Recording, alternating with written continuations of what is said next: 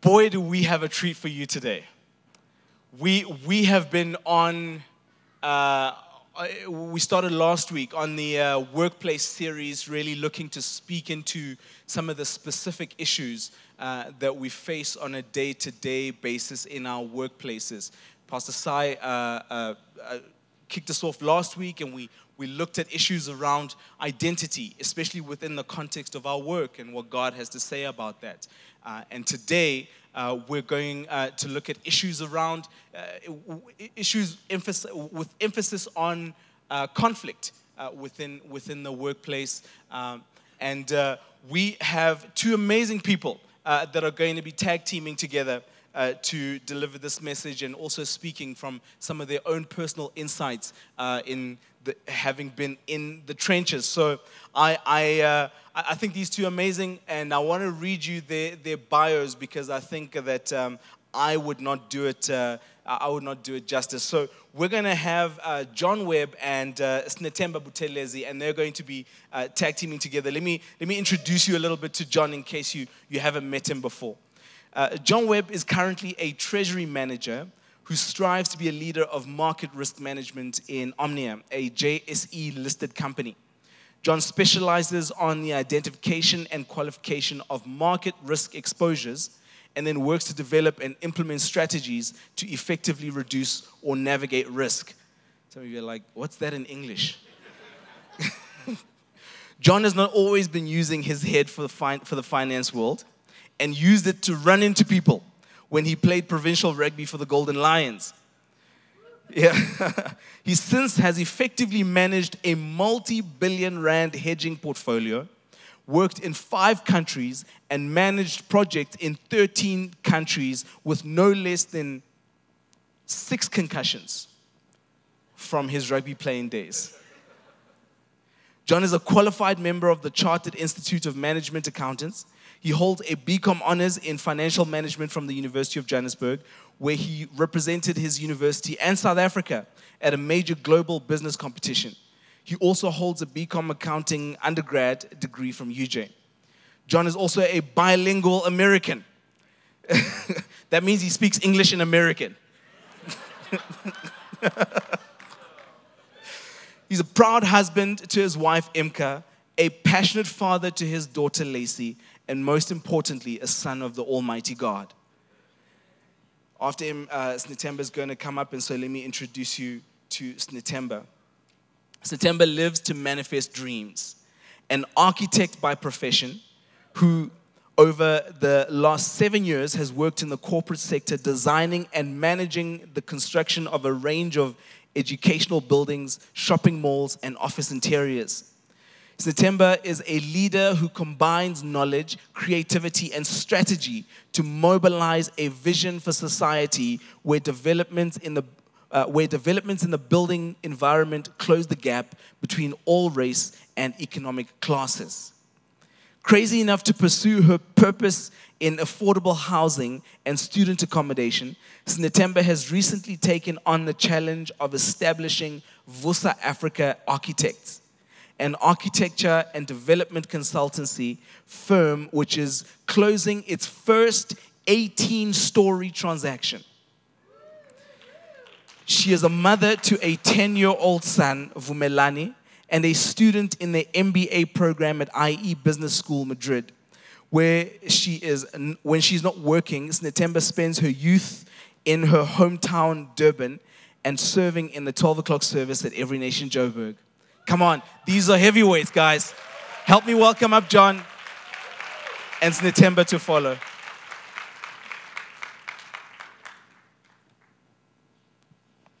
Thank you, Pastor Loreco. Man, I had fun writing that bio, writing all those concussions in there. Lucky I can write anymore with all of them. Okay. So, we've done the intro. We know where we're coming from. Pastor Sai opened last week by telling us about Daniel, a hero of faith, hope, perseverance, and really just trusting in the promises of God. Firstly, I want to say hello to my cute daughter and wife who are here for the first time. My little Lacey is 5 weeks old, and this is the first of thousands of lectures she's going to get from me, so Listen up, little girl. But today, we're moving on. We're going to be handling conflict. Something all of you like, oh, yeah, my boss, that colleague. I can see a few of you are laughing. Yeah, that's true, We're going to talk about those today. We're going to give you a strategy looking at the life of Daniel, a man who circumnavigated this so successfully and really was a champion in this. And you may have even missed it because you kind of thought, oh, he interpreted dreams. Okay, that's nice. So let's premise this by saying that Daniel was chosen. And we started with Daniel chapter 1, verse 17, and it said that he was chosen by God, him and his friends, Meshach, Shadrach, and Abednego. And they were purposeful, they were wise, and they were full of knowledge. And God put them in a place where they needed to be. So why don't you open your Bibles if you've got them? If not, open your phones like I have. Daniel chapter 2, verses 3 to 5. And so to preface this, if you guys think you have a tough boss, you've seen nothing yet. We're about to read who the toughest boss ever was. So King Nebuchadnezzar, who conquered Judah and was king of Babylon, had a dream. And this is how it goes. And the king said to them, as he's speaking to his wise men, I have had a dream, and my spirit is anxious to know the dream. Then the Chaldeans, or the wise men as I'm going to say from now on, spoke to the king in Aramaic. O king, live forever. Tell your servants the dream, and we'll give you the interpretation.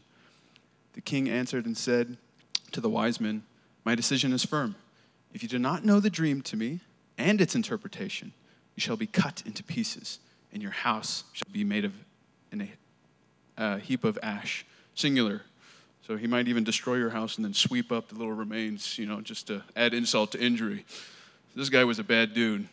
And then in verse 12, it goes on to say, for this reason the king was angry and very furious, and he gave command to destroy all the wise men of Babylon who couldn't interpret and tell him what his dream was.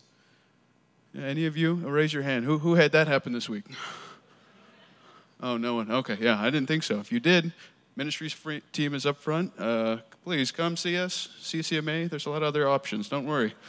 We'll get you out of it. We love you, okay?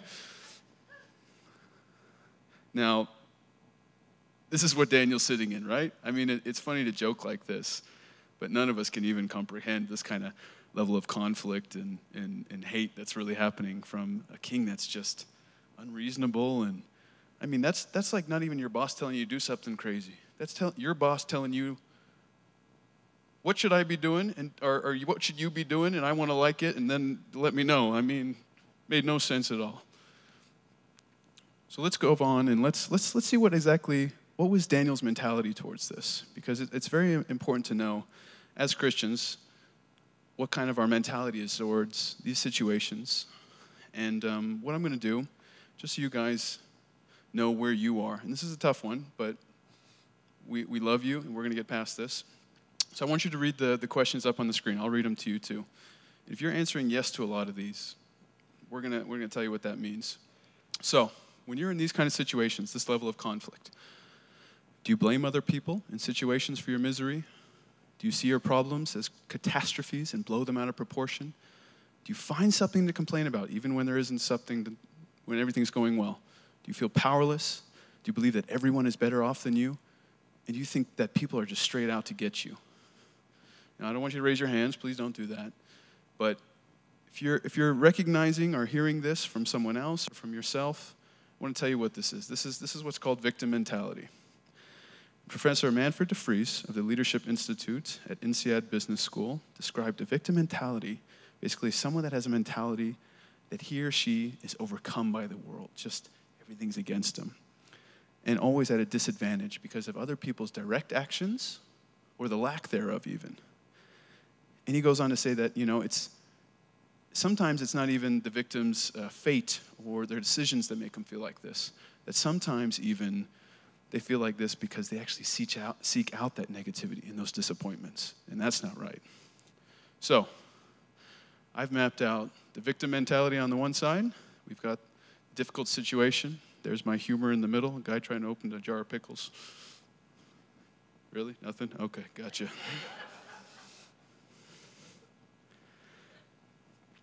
I want to quickly say that bad things, of course, don't happen. But God says that there's always a place and time to mourn and for to heal, and that's completely separate from a victim mentality. It's that if you find yourself in that place all the time, when you're in that workplace and you get asked to write a funny report, and you freak out, and my boss hates me, how can I be doing this, don't always resort to that spot. That's when you've gotten stuck into a bad state of mind. So what's the alternative? And what do we see Daniel doing? Well, technically it's usually called the survivor mentality, but I didn't like that. Survivor speaks to, I made it, it's a TV show, I got there. But we're definitely, as Christians, made to strive for a lot more than that. Kingdom mentality is very different. Kingdom mentality, to achieve victory, we need to have, use God's favor and blessings on our life to achieve, success in every area of our lives. That's kingdom mentality when you get hit with those hard, difficult situations. So let's unpack this, and let's see what Daniel did. Because Daniel, we just heard, that was his boss, huh? We're going to go and see what he did, okay? This is one of my favorite parts. So what did Daniel do? Daniel chapter 2, verses 17. Then Daniel went to his house and made the decision known to Hananiah, Mishael, and Azariah, his companions, that they might seek the mercies from the God of heaven concerning the secret, so that Daniel and his companions might not perish with the rest of the wise men of Babylon. Then the secret was revealed to Daniel in a night vision. So Daniel blessed the God of heaven. Daniel answered and said, "Blessed be the name of the Lord God forever, for wisdom and might are his.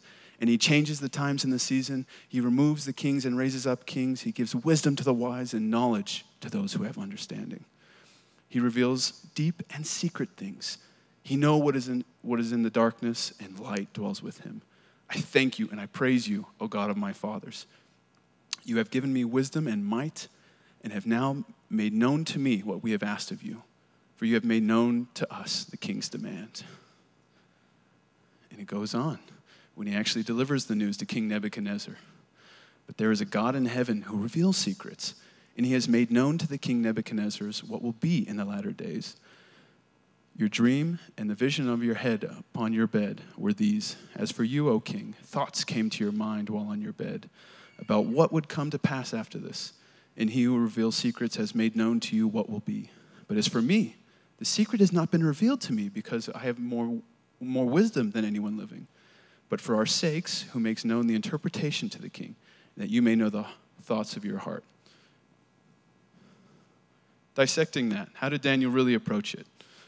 Number one, he went to his friends and said, "God, help. What do I do?" He went to Meshach, Shadrach, and Abednego. I said, "Brothers, pray for me. Pray for us. What do we do? Let's cry out to God. Let's get on our knees, put our hands up." 20 to 23, right after Daniel is given the insight and given the dream and the interpretation, he becomes thankful. He praises God. He for 4 verses shouts God's praises. And then verse 28, even when he's telling the king what it is, he never made it sound like it was him. He said, "It was God that gave me this for you." Constantly, again and again. He said it 3 different ways, and he kept saying, "No, it was God. It was not because I'm that wise." He kept giving all the glory to God. Isn't that amazing? And then we have the result. Daniel chapter 2, verses 46. The king Nebuchadnezzar fell on his face, prostrate before Daniel, and commanded that they should present an offering and an incense to him. The king answered Daniel and said, "Truly, your God is the God of gods, the Lord of kings, and the revealer of secrets, since you could reveal the secret." Then the king promoted Daniel and gave him many gifts, and he made him ruler over the whole province of Babylon and chief administrator over all the wise men of Babylon. And also Daniel petitioned the king that he set Shadrach, Meshach, and Abednego over the affairs of the province. But Daniel sat in the gate of the king, or the courthouse of the king, it says in other versions. Basically, right-hand man. Wow. Can you believe that? That's how that scenario ended? When he was killing off all the wise men, who knew who was next? God, they cried out to God. And look what happened. That situation, this is what resulted. Submission from an evil king who was unreasonable and wanted to mutilate them and destroy them and destroy their homes. What came of that? Promotion. Giving glory to God. The evil king laid down on the floor in his probably beautiful palace and said, "Oh, Daniel, your God is the God that lives." Isn't that powerful? He declared victory over that. So how do I make this relatable? So as mentioned, well, as not really mentioned, I'm sure no one understood what I do, and it's very hard to explain to people. I work for a company called Omnia, and we've just had our roughest financial year in 65 years. And the last 6 months has just been turmoil, a place of conflict, internally and externally in the company. And just everything seems like it's just a battle, and we're trying to figure things out. There's been a host of resignations. There's been a lot of retrenchments that are starting to happen. And, I started asking questions like, Daniel, God, why am I here? Why did you put me here? What am I doing?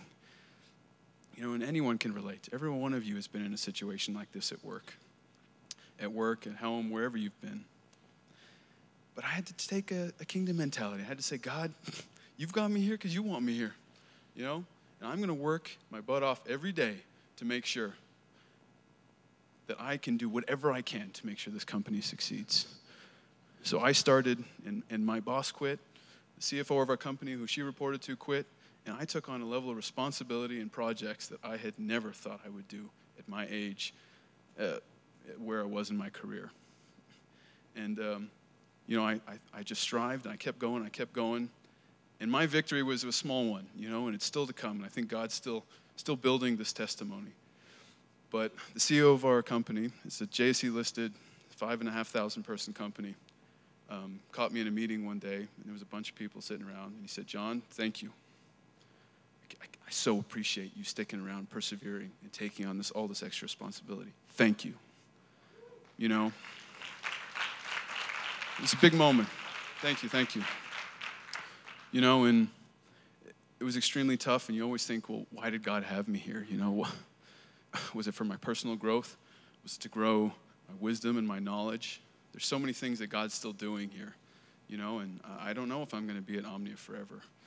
But while I'm there, I'm going to do everything I can to make sure I work and I'm excellent in what I do. And I'm going to let God use his favor and blessings to work everything else out. Because God has me there for a reason. And wherever you guys are, that's tough to hear. I know it is. Don't question God's plan for your life. God's got you where he is. I mean, look where Daniel was. That's extremely hard to be in and to see, guys. He was watching other wise men being shredded and killed amongst him. And he came out of that, basically becoming the right-hand man of a king that destroyed his very nation. But God had him there for a reason. So sit and wait on God. And in conclusion for me, what did Daniel do? It's amazing. You got to revisit that. What did Daniel do? He went to his friends and he cried out to God first. So next time you're in that situation, that's where you start. You go and you sit and you cry out to God. Say, God, I can't do this. Help me. Why? Because his strength is sufficient for you. Number 2, he became thankful. You become thankful. You thank God for every little thing that's in your life that you're thankful for. Whether it's the shoes on your feet, the bed you sleep in, it's your friend that you got to have a coffee with. You thank God and you be grateful for everything in your life. Next, with all that favor and blessing that's going to start coming with those, God is going to give you chances to glorify his name. This may be one of mine. I'm doing it right now, glorifying God and where I am. This is my little one. Make sure, and God will give you those opportunities. And that's when he increases your favor and your blessing. So never miss that chance to tell a friend, a colleague, I'm making it. God's helping me. God's strength sustains me. And then lastly, when all that favor and blessing is pouring in, you're crying out to God and you're being thankful, you're just going to watch that victory walk in all over your life, just like Daniel did. Thank you.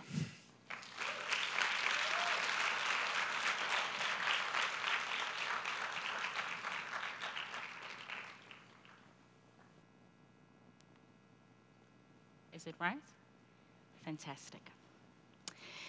So during the reign of Solomon, the Israelites actually had one single nation.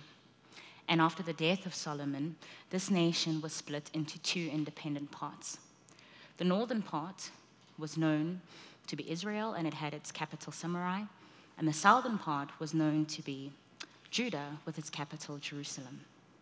King Jehoiakim was reigning in the land of Judah. And in this third year of his reign, King Nebuchadnezzar comes across from Babylon and he besieges Judah. Why is this important? I think it's important because I really want us to take a look at today's text with the understanding that sometimes God uses a whole lot of parables and a whole lot of stories that are throughout the Bible to communicate to us something bigger than what we can truly see. And today I want to focus on two overarching themes in the book of Daniel, particularly chapters 1 to 3. And I want to look at it as three parts. So it's Daniel at work, Daniel's work, and our work and God's work. And I'll explain it a little bit. So at the time that Nebuchadnezzar was given victory over King Jehoiakim, he was allowed to take, well, I'd say permitted, yes, the Bible says permitted, to take sacred pieces from the temple of God. And he went back to Babylon with them and he put them in the treasure house of his God. And that's where I start asking myself questions like, why would God allow for sacred items that were in his temple to actually go and be put away in a place where accolades and worldly treasures sit? But I then also have to ask myself the question that when Nebuchadnezzar came across and he took those sacred items, not only did he take them as captive, but he also took a group of men that were part of the royal and noble families, and he put them in captivity. And we start asking again God questions like, well, why would you let your anointed people be captured to go and serve in a different place? The reality is that Jerusalem was the city of God and Babylon the city of Mammon. And Mammon, although it's personified in Luke 16:13, was not a deity, but it's just a common word, mammonus, that was used to describe riches in Matthew 6:24 and in Luke 16, verse 9, 11 and 13. Here, Jerusalem is the city of the spirit, and Babylon is the city of the flesh. And we need to understand that these two cities represent a raging war between the kingdom of God and the kingdom of Satan. God permits these items to leave his temple and to be stashed away in the courts of Mammon. God also allows his anointed people to be removed from the kingdom of the spirit and to be held captive in the courts of Nebuchadnezzar. And this is how we start to then understand Daniel's performance in the court of Nebuchadnezzar. You see, these four men were well versed in every branch of learning, and the Bible says that they were from the land of Judah, all of them.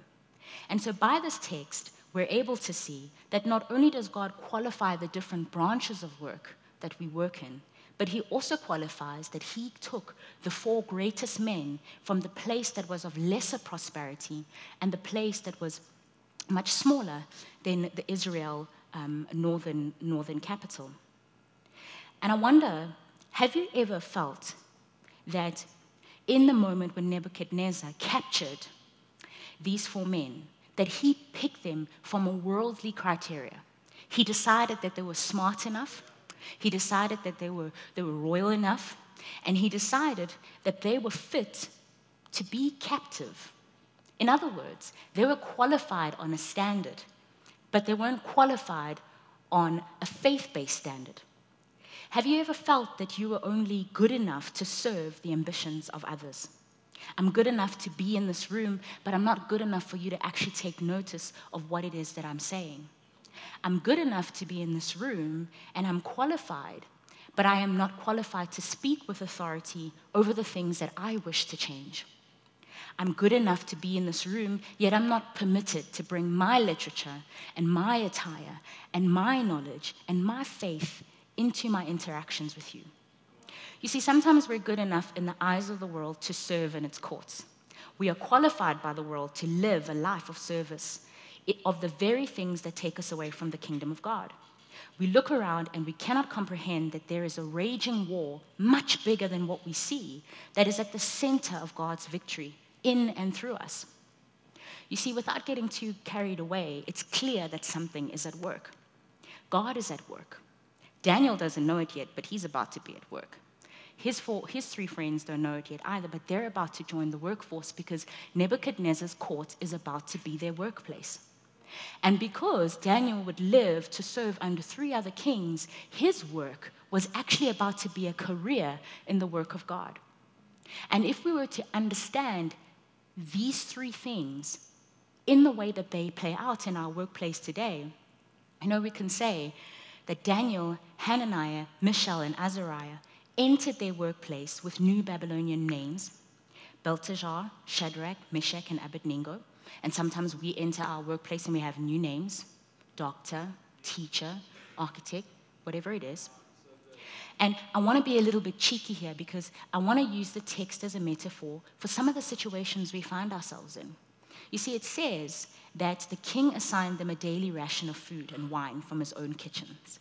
So this had me thinking that the structure of remuneration of our workplace is pretty much the same. So out of the coffers of what our workplace masters have, it's almost like he said, well, Daniel, here's your wages, and here's your wages, and here's your wages, and here's your wages too. And now I want you to sit in this internship period for the next 3 years until I qualify you further to serve on another level of captivity.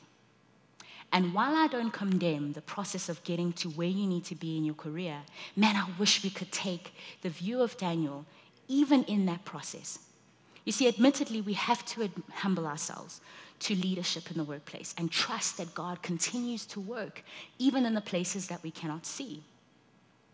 However, can we be like Daniel? Can we be like Daniel and not compromise our anointing? You see, the first thing that Daniel does, and he reaches deep within himself for the courage to stand against the laws that were distancing him from God. And in so doing, he leverages a platform for himself and the rest of his friends to do the same. Daniel, through his refusal to eat the diet prescribed by Nebuchadnezzar, represented the collective. And by his leadership, he led them into greater obedience and into fulfilling God's glory. I started thinking that perhaps it's not so much about what it is that we're going through, but the fact that if God is raging a war that's much bigger than what we see, then the small battles within that war are actually a battle against our capacity. Our capacity to seek, to hear, to follow, and to stick with God no matter the weight of the purpose. God is raging a war in the workplace, okay? And these places are the places that we're called to serve. These are the places we spend most of our days and most of our hours in. These are the places that we probably will have the most influence and the greatest reach. There is also the fact that when we look at this text, it represents to us that God is not only raging war in that court of Nebuchadnezzar, but he is also raging a war against worldly kings, against idols and unrighteousness and theft and greed and arrogance and oppression and sexism and segregation and classism and racism and captivity. And these are all the things that we deal with every single day. I want to give you 6 principles that I think we need to put in place so that God can build our capacity. And I love how all of these principles can be found in the book of Daniel, first 3 chapters, so it shouldn't take too long for you to start understanding, even with those 3 chapters, what God is really saying about our workplace. He's saying that our obedience to him means that we pick him as a master, no other master. He's saying that he's using every single attack of the enemy to build our capacity to endure the battles while he fights the war. People, because you see, some people have favor. God had given favor over the chief of staff to take care of Daniel and his 3 friends, but he turned around and he didn't work in their favor. And so sometimes even the people who we have favor don't always act on our behalf.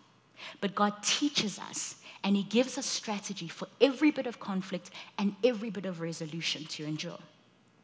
And we also see by Nebuchadnezzar's actions that arrogance blinds the heart from recognizing the work of God.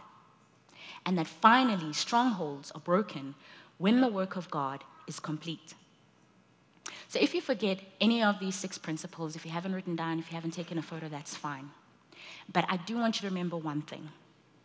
I'd like you to remember that what will keep us from being able to put into practice these 6 principles is the fact that no matter what we know as a principle, the world will attack your work because your work is valuable. And maybe I can't convince you because you feel like your work right now isn't really valuable, so I'll put it like this. The world will attack your relationship with your work and the people around you because your work is designed to make you valuable to the world. You see, our work is God's work. And here's the thing. When we try to put into place these principles, and when we know these things, and understanding the raging war and the enemy attacking us and attacking our relationships and attacking our progress in the workplace, we have a problem with validation. You see, later on in the text, Nebuchadnezzar makes a statue, and when he finds out from the astrologers that Shadrach, Meshach, and Abednego refused to bow in front of it, he orders them to be thrown into the blazing furnace. And this part of the text confirms to us that who may have doubted, it confirms to those of us who may have doubted the fact that Daniel was actually receiving a prophetic word by interpreting that dream. The golden head, that when Nebuchadnezzar started building that golden statue, that the beginning of that prophecy was manifesting itself in Nebuchadnezzar's actions. But you see, when Nebuchadnezzar stood in front of the three men and said to them that I will throw you into the burning furnace, I love their reaction because they said to him, "Oh, Nebuchadnezzar, we don't need to defend ourselves against you." I couldn't believe it. I don't think I'd feel the same if I was about to go into a burning furnace. You see, they said, if we are thrown into the burning furnace, the God whom we serve will be able to save us. He will rescue us from your power, your majesty. But even if he doesn't, we want to make it clear to you, your majesty, that we will never serve your gods or worship the gold statue that you've set up in front of us. So basically they said, with all due respect to you and all the power that you have, we serve someone greater, and yeah, your majesty. So I had one of these approaches last September, and it's a difficult story because, I had been headhunted from my last job to work as a partner and a senior architect in a firm, only to find that after about 6 months, the company had actually set up this fraudulent sort of BEE structure with my name on it, and they wanted to do this in order to accomplish a level 2 compliance with their biggest client. I remember asking myself whether to endure the oppression and to try to find a way to fit the purpose that God had revealed to me into this organization by being complacent. I was reminded of the age-old question: when do you stay in the courts of Satan and when do you go? How do we trust the process long enough to know when we have to leave? And like Nebuchadnezzar, my enemy was so furious that he turned the furnace on 7 times hotter by telling HR to be around me, and he wound me up so tight with restraints of trade and MOUs that I'm pretty sure he was convinced that there was no way out. But the truth is, we stand on the truth of who God is. And if he saves us and we stay in that environment, it is by his choice and it is for his glory. And if he doesn't save us and we have to leave, we will stay knowing that our knees bow down only to him and to no other worldly master. You see, God shows up in the public victory of Shadrach, Meshach, and Abednego, when Nebuchadnezzar, who tried to order their destruction, is actually the first to see them break out of those chains.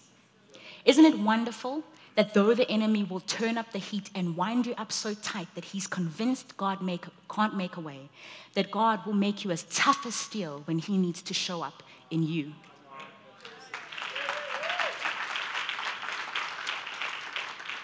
And before I close, I just want to share one little story. I was frustrated the other day about a project of ours that was just taking a really long time to secure the funding. And I complained.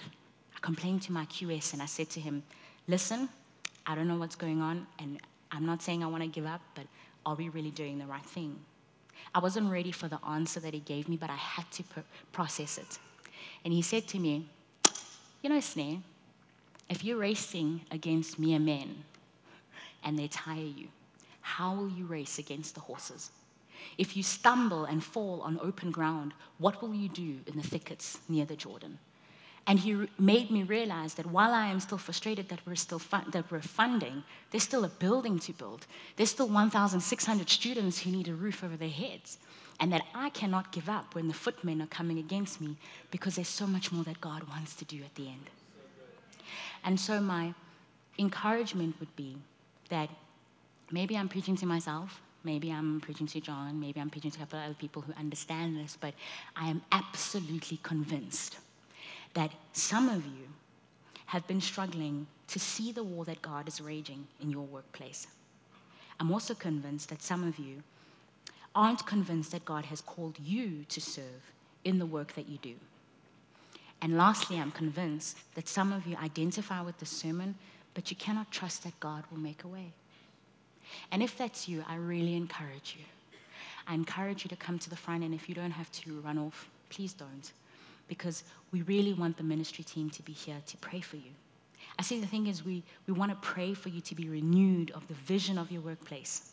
And if you're trusting God for the same, don't let the moment go to waste. I'm going to ask the ministry team to come to the forward, and as I close by prayer, we really just want to thank God for the revelation of who He is and all the things that we have to do.